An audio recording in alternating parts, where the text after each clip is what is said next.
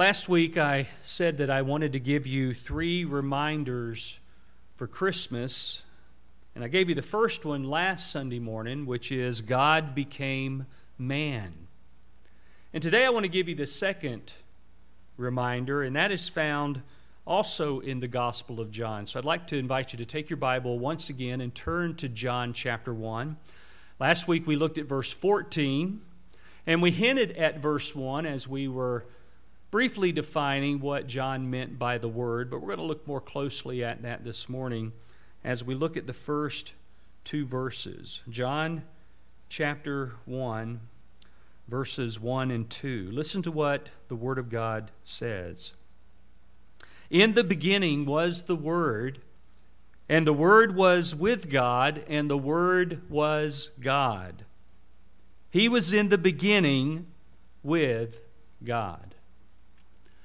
I don't know how often that you've read that verse, but I know for myself I read it a lot, memorized it years ago, and also when taking New Testament Greek, the Gospel of John is one of the books that you work with because of the simplicity of the Koine Greek.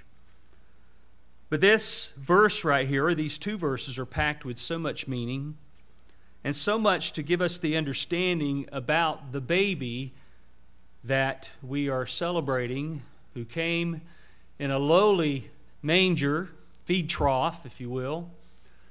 There was no room for him in the inn because everyone was having to come back to their hometown and to be numbered in the census.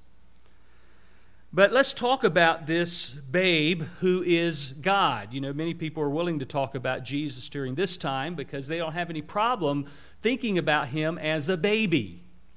Babies are not threatening. It's only when they grow up. That's when things change. But this baby was more than man. Now, we talked about last week God becoming man, and we talked about the incarnation from chapter 1 and verse 14. We talked about what that essentially meant. Now, again, today I want to look at verses 1 and 2.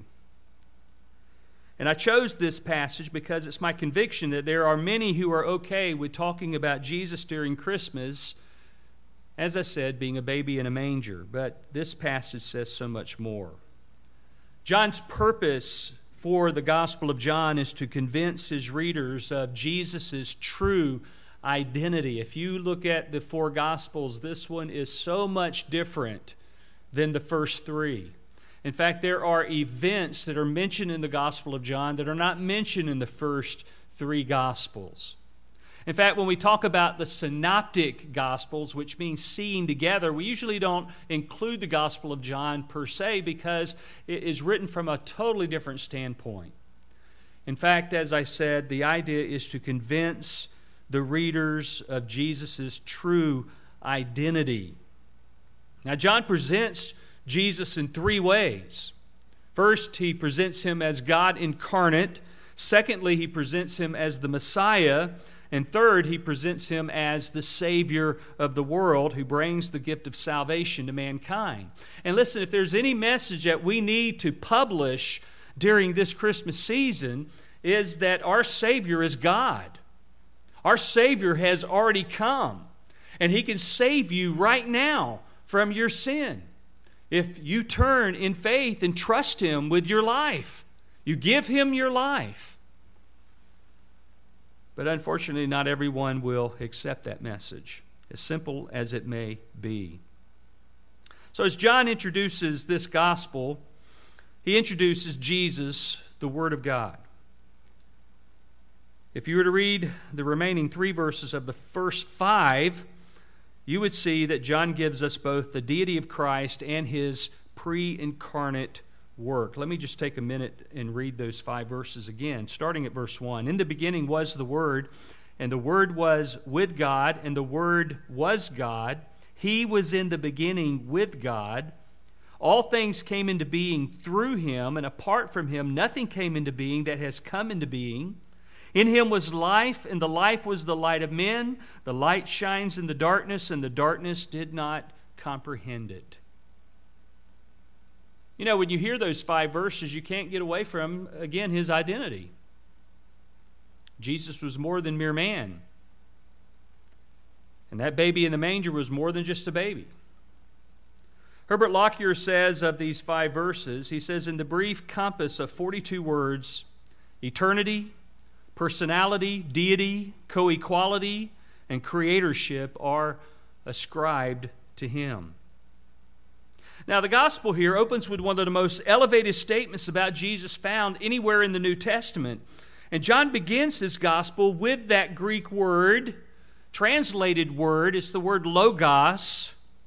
He uses it 3 times in verse 1.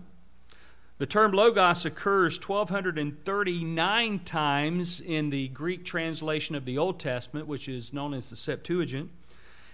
He uses it 330 times in our New Testament. The term generally refers to a word, refers to a saying, but here John is applying it to a person. And as I said last week, John is the only one who uses the term logos to apply to a person, to apply to Jesus. And when penning his letter to the believers in Asia Minor, he used this term for Jesus in 1 John 5:7 when he said that there are 3 that bear witness in heaven, the Father, the Word, and the Holy Spirit. And these 3 are one. When he described the rider on the white horse in Revelation 19:13, he identified him as the Word of God when he said he was clothed with a robe dipped in blood, and his name is called the Word of God. Again, no other writer has referred to Jesus by these terms.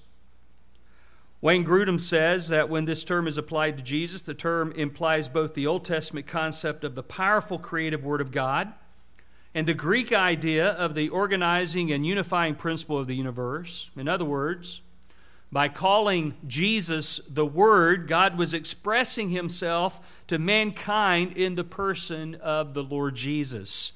And he was saying, if you want to know the Word that brought everything into existence, here he is in a body, the Lord Jesus Christ. To the Greeks, he was saying, if you want to know the organizing and unifying principle of the universe, here he is. It's the Lord Jesus Christ. The writer of Hebrews captured that same thought when he said in Hebrews 1:1 and 2, God, who at various times and in various ways spoke in time past to the fathers by the prophets, has in these last days spoken to us by his Son, whom he has appointed heir of all things, through whom also he made the worlds.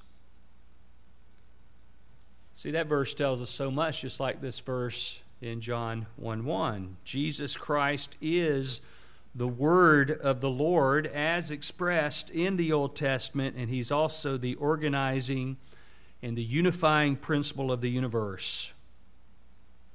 So as we talk about reminders, God became a man, our second reminder is Jesus is God. Remember that. Don't ever forget that. That is your strength. That is the anchor in your life. That's the anchor to your salvation of who he truly is. More than just Savior, but Lord God. Now notice how John begins verse 1. He tells us, in the beginning was the Word. And what is he saying here? We've already identified Jesus as the Word. So he's telling us that Jesus was in the beginning with God. The cults want to say that Jesus had a beginning. The cults want to say that he was born, or he was the first thing that God created. Well, we knocked that completely out of the ballpark when you look at verse 3. All things came into being through him, through Jesus. If everything came into being through Jesus, and apart from him, nothing came into being that has come into being, then he wasn't created. No, they come back and say, well, he was created, and then God used him after the creation of Jesus to create everything. But that's not what verse 3 says. Verse 3 says, all things came into being through him. Apart from him, nothing came into being that has come into being. Also, verse 4, in him was life. The very life that was breathed into the very nostrils of Adam came from Jesus. Jesus was in the beginning with God. And we know that by the use of the term beginning, that he is telling us that He existed before time and creation. You know, when we think of a beginning, we think of a starting point, right? We think of time. But in the case here, arche, the word that's used here, could mean source. It could mean origin. It could mean rule, authority. It could mean ruler or one in authority. And certainly all of these meanings are true about Jesus. But I think the one that really identifies him here is the source and the origin and the ruler of the universe. He is the source of it. And yet man refuses to believe that. One of the problems with Israel is that they don't believe that Jesus is their Messiah. Oh, wow, how we need to be praying that they would believe that Jesus is their Messiah and embrace him and be saved. But this word, arche, it's used here in referring to the period before the creation, not the beginning of the universe, because creation is, again, not mentioned till verse 3. Moulton and Milligan, in their lexicon, state in Genesis 1:1, the sacred historian starts from the beginning and comes downward, thus keeping us in the course of time.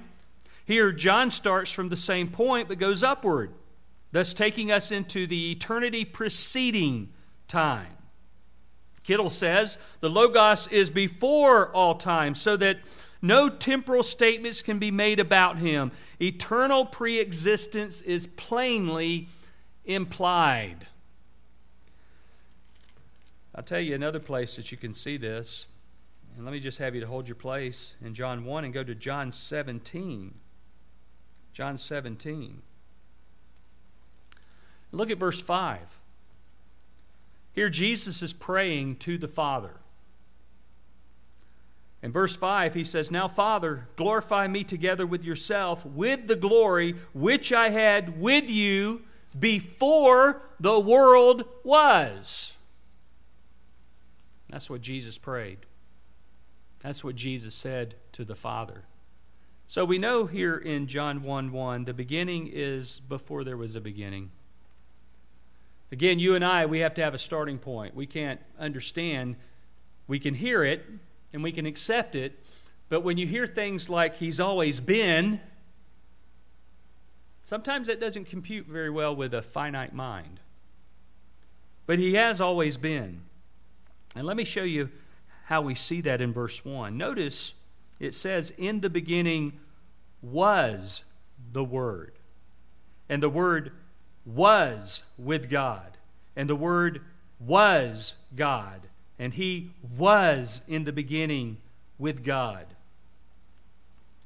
That little verb, eimi, translated was, tells us that in the beginning always existed Christ. When we celebrate Him at Christmas, we celebrate the virgin birth. We're talking about the beginning of His incarnation. We're talking about Him taking on a body. But He has always been. He's always existed. And so by saying in the beginning the Logos, or the Word, did not then begin to be, but at that point at which all else began to be, He always existed. J.C. Ryle said He had no beginning. He was before all things. There was never a time when He was not. You already heard the verse in John 17:5 where He said to glorify Him with the glory which He had before the world was. You know, in Hebrews, you have the introduction of a man named Melchizedek. He occurs in the book of Genesis. We don't know anything about him other than what's given in the verse. Listen to what it says about him. It says, Melchizedek was without father, without mother, without genealogy, having neither beginning of days nor end of life, but made like the Son of God. Remains a priest continually. Now, I don't understand everything about that verse, but I do know this, that the point of emphasis is to point out that Jesus Christ neither had beginning of days nor end of life. Now, when we talk about genealogy, he had an earthly genealogy. The book of Matthew opens up with his genealogy as it comes through the line of Joseph. In Luke 3, we have another genealogy, and that's given it through the line of Mary. Both of those are given to point out that Jesus is the rightful heir to the throne of David, that he is Messiah. But he's always existed. He's before time. He's before creation. He's always been. That's the simple answer that you give to a little child when they ask, well, where did God come from? He's always been. You know, it's usually us adults that have more trouble with that phrase, he's always been, rather than a little child, because a little child pretty much believes just about anything you tell them, right? And what's it tell us when it comes to salvation? Unless you're converted like a little child, unless you become like a little child, and a little child is trusting, believing, hanging on to every word. He says, unless you become like that, you can't enter the kingdom of heaven. Notice also it tells us that he was with God the Father. John says the Word was with God. Verse 2 says he was in the beginning with God. That's giving us a glimpse of the glory of Jesus. The phrase literally means to be face to face. Again, I point you out to that verb, eimi, translated was. Now let me tell you a little bit more about that verb. That is an imperfect verb. And that imperfect verb is telling us that he existed or pre-existed. He existed in the past. You could translate it this way: he's always existed. In the beginning was always the Word. And the Word was always with God. And the Word was always God. And he was always in the beginning with God. Sometimes it helps to literally translate a verse that way to help you with your understanding of it. But that's what it means. He always.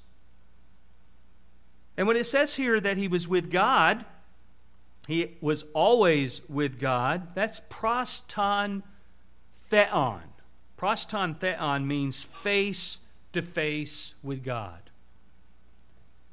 It means more than the Word existed with God. It gives us the picture really of two personal beings facing one another and engaging in intelligent discourse. One writer says, from all eternity, Jesus, as the second person of the Trinity, was with the Father in deep, intimate fellowship. The Scriptures affirm that Jesus had this kind of relationship with the Father. He even took on the same names in many cases. Like, for example, in John 8:58, when Jesus said, before Abraham was born, I am. And claiming to be the I am of Exodus 3:14, they knew exactly what he was saying. That's why they picked up stones and they wanted to kill him, because they said he was speaking blasphemy.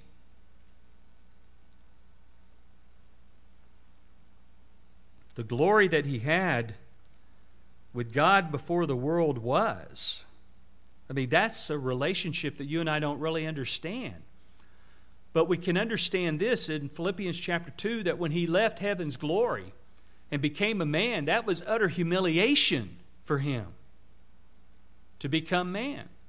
To become a slave.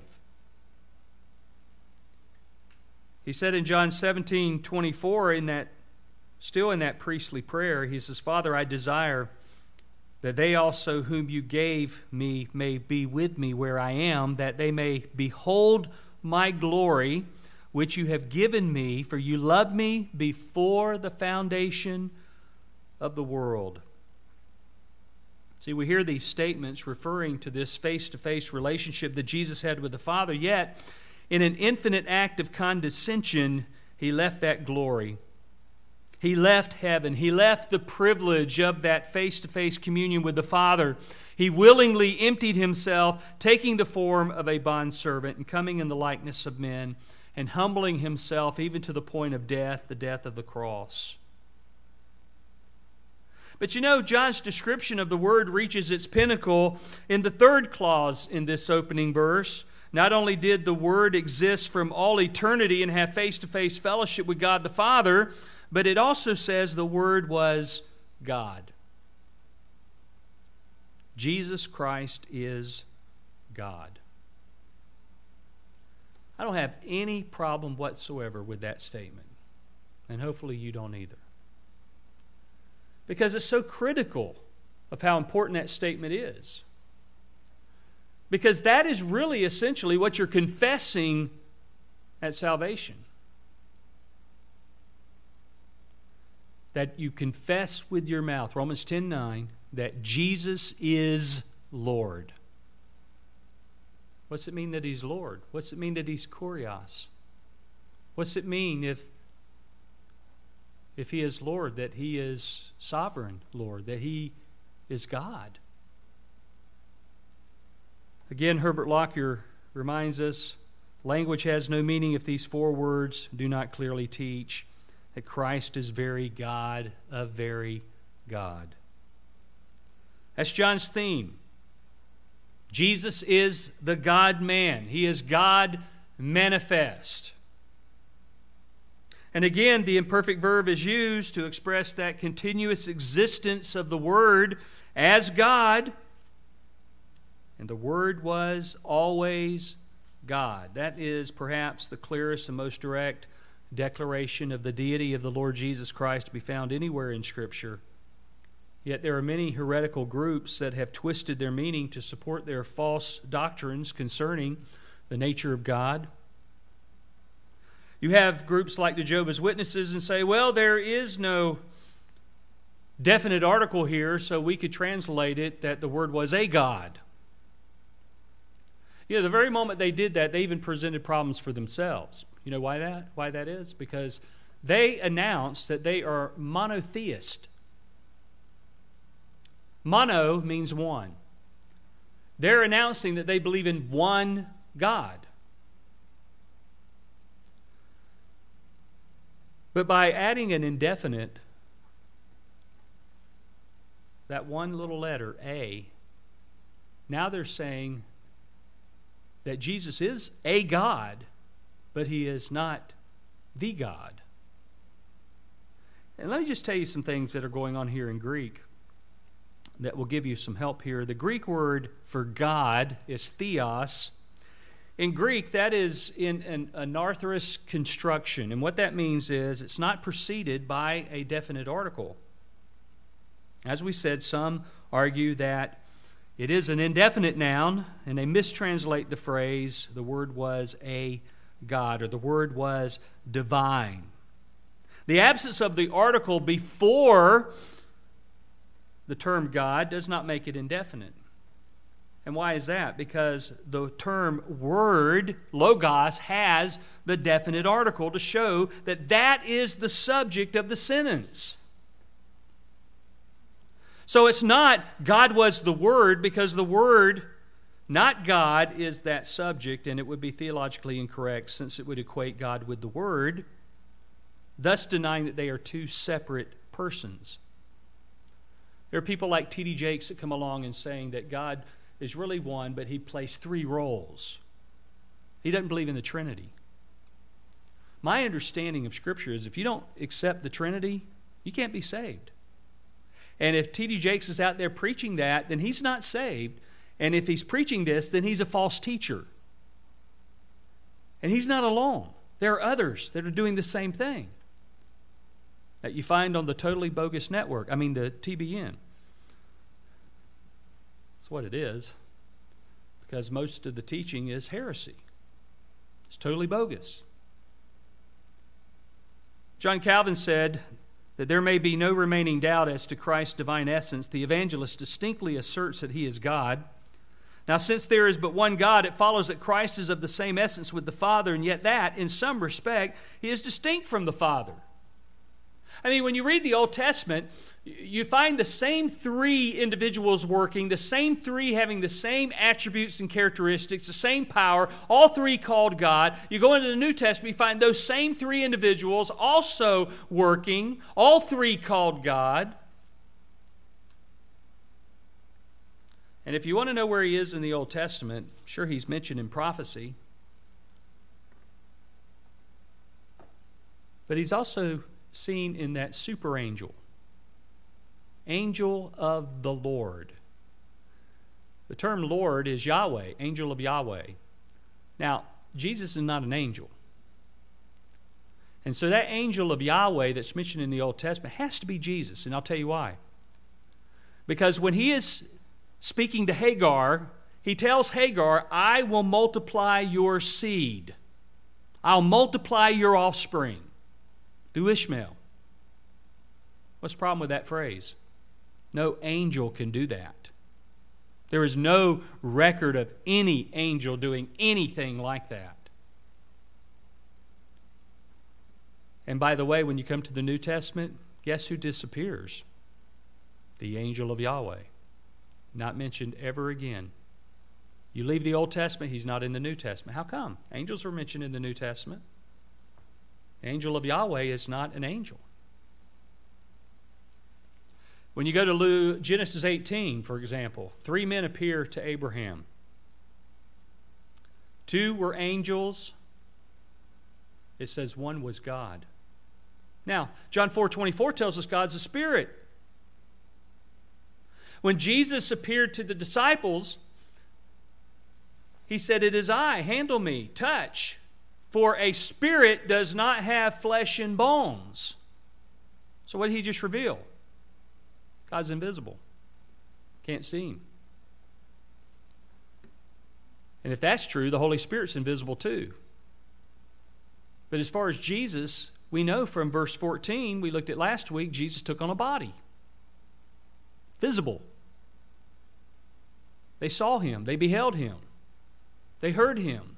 They witnessed his miracles, his healings. They witnessed his resurrection. He took on a body.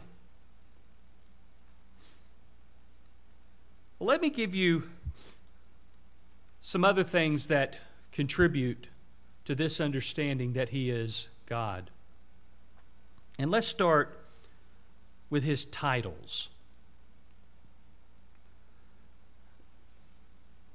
I have never seen anybody in all of history to have so many titles than Jesus. It's amazing. And all those titles are revealing something about him. But let me just give you a few of them. In Matthew 1:21, he is called very specifically God with us. Remember the angel told Joseph, you shall name him Jesus. He'll save his people from their sins. He told him that his name will be called Emmanuel, which means God with us. That's very clear. In my mind, I can close my Bible and go home. You don't have to tell me any other verse. That's where my faith is. I believe that. You don't have to say it over and over. But for those who need to hear it over and over, here's some other ways it's said. In Romans 9:5, Jesus is called the eternally blessed God. The eternally blessed God. How specific are we? We're still being very specific, aren't we? In 2 Peter 1:1, he's called our God, our Savior. In 1 John 5:20, he's called the true God and eternal life. I didn't put all these verses, put most of them on your handout. And of course, Hebrews 1:8, God himself refers to Jesus, the Son, as God. He says, your throne, O God, is a scepter of righteousness, is the scepter of your kingdom. There God the Father says of God the Son that he is God. Over in John 20 and verse 28, remember Thomas? Thomas said, my Lord and my what? God. In Titus 2:13, Paul says that we're looking for the blessed hope and the glorious appearing of our great God and Savior, the Lord Jesus Christ.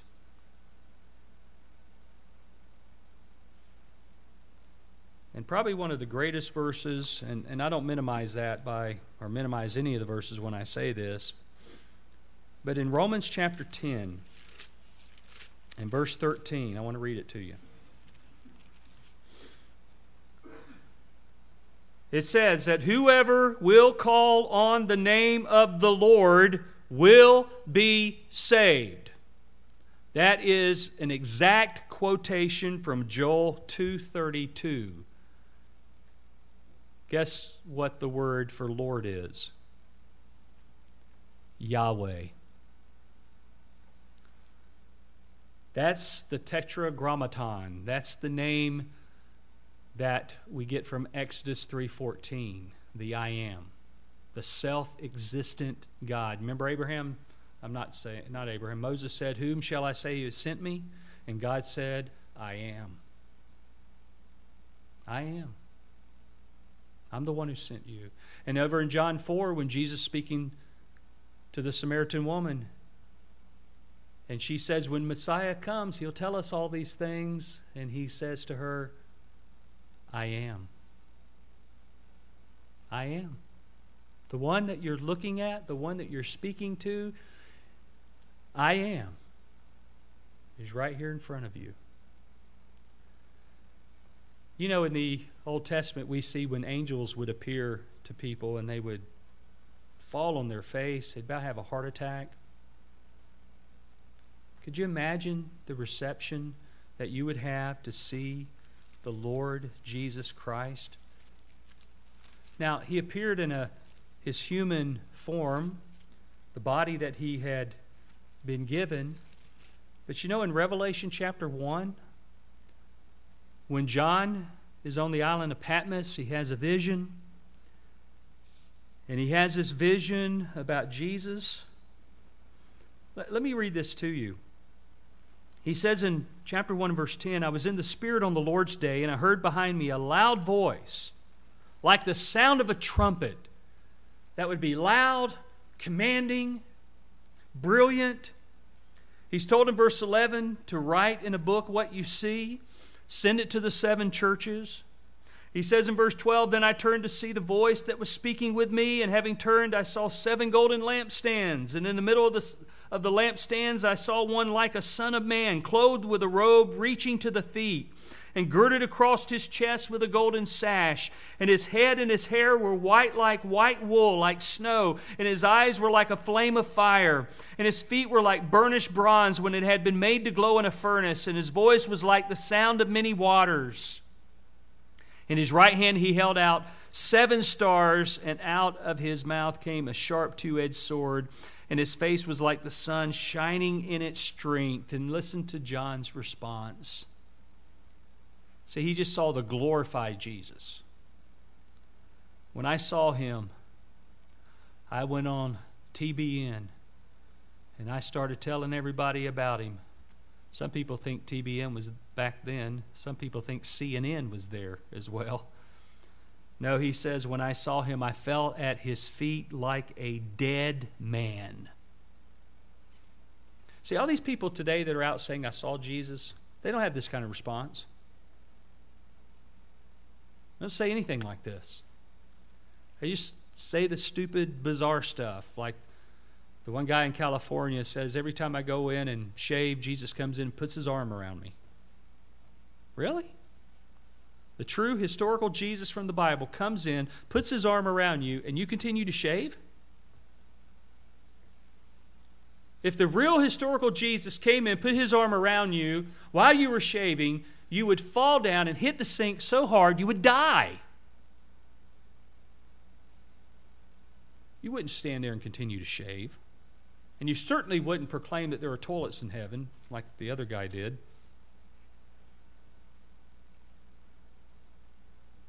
He fell down like a dead man. And John says Jesus placed his right hand on him and told him, do not be afraid. I am the first and the last and the living one, and I was dead, and behold, I am alive forevermore, and I have the keys of death and Hades. And second time he's told to write the things which you have seen, the things which are, the things that will take place after these things. That's what Jesus said to him. Listen, folks, we need to be biblicists, not culturalists. We don't get our understanding of the Bible from the culture. We don't interpret the Bible with the culture.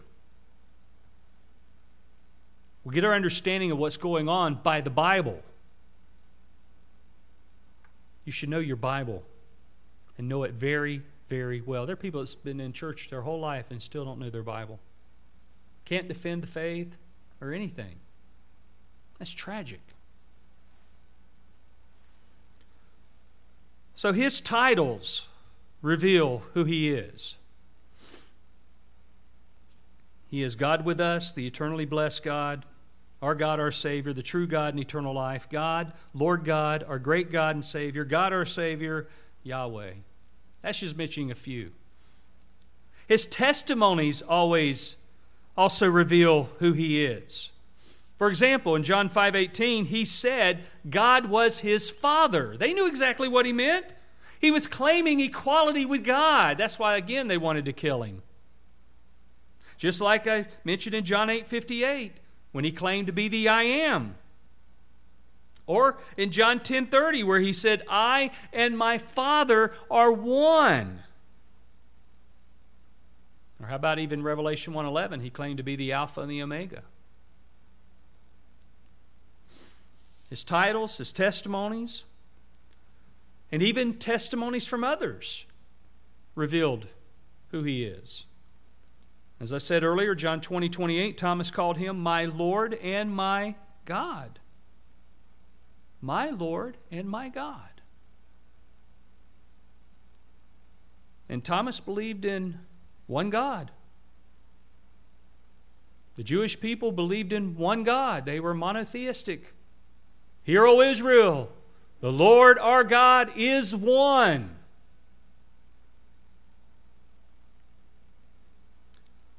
Paul said that God was manifested in the flesh. 1 Timothy 3:16. God was manifested in the flesh. John said in 1 John 5:7 that the Father, the Word, and the Holy Spirit are one. Hebrews 1:8, again, God the Father called him God. Here's the testimony from others, even from God himself. Who is Jesus? Jesus is God. This babe in the manger is God.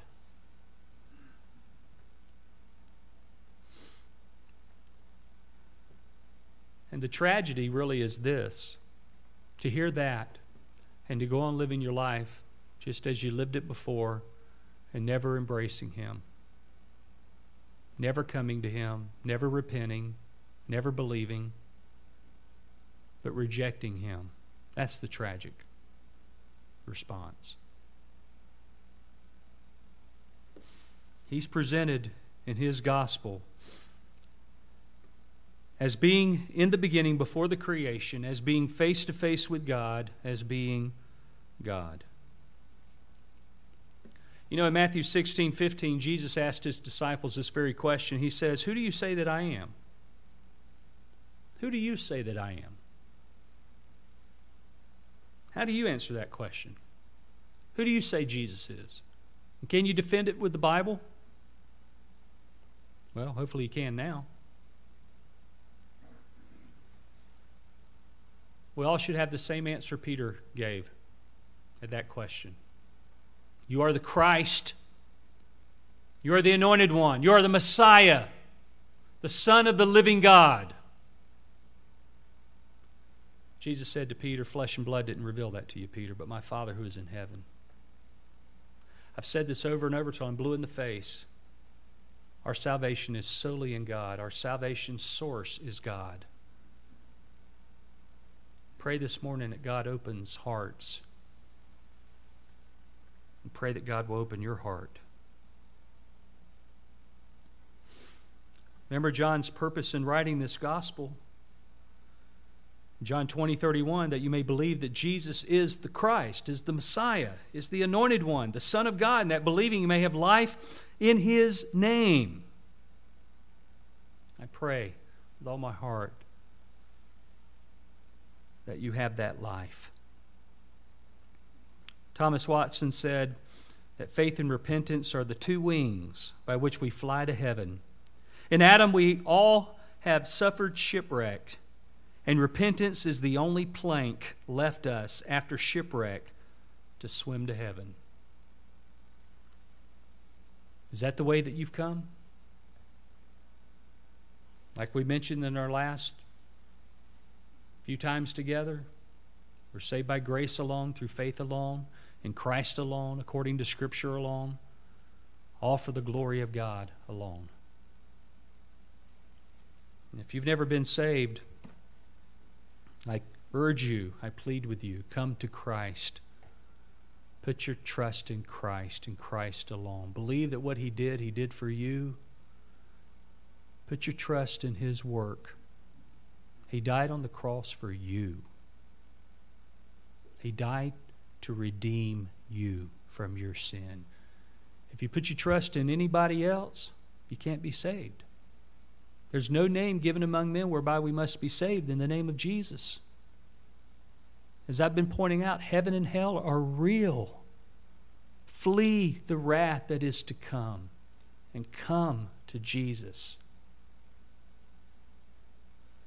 Lord Jesus, we thank you for your word this morning. We thank you for the privilege that's been ours to look at it today. And we just pray now, as we have heard it, that we will listen to your Spirit as your Spirit draws us to yourself. Thank you for each person you brought here today, Father, by divine appointment to hear your message. Now, Lord, may we go and tell this message on the mountain and in the valleys, in the marketplace and the streets. Go out in the highways and the hedges and compel people to come in to this place to hear about the Savior. We pray all this in Jesus' name. Amen.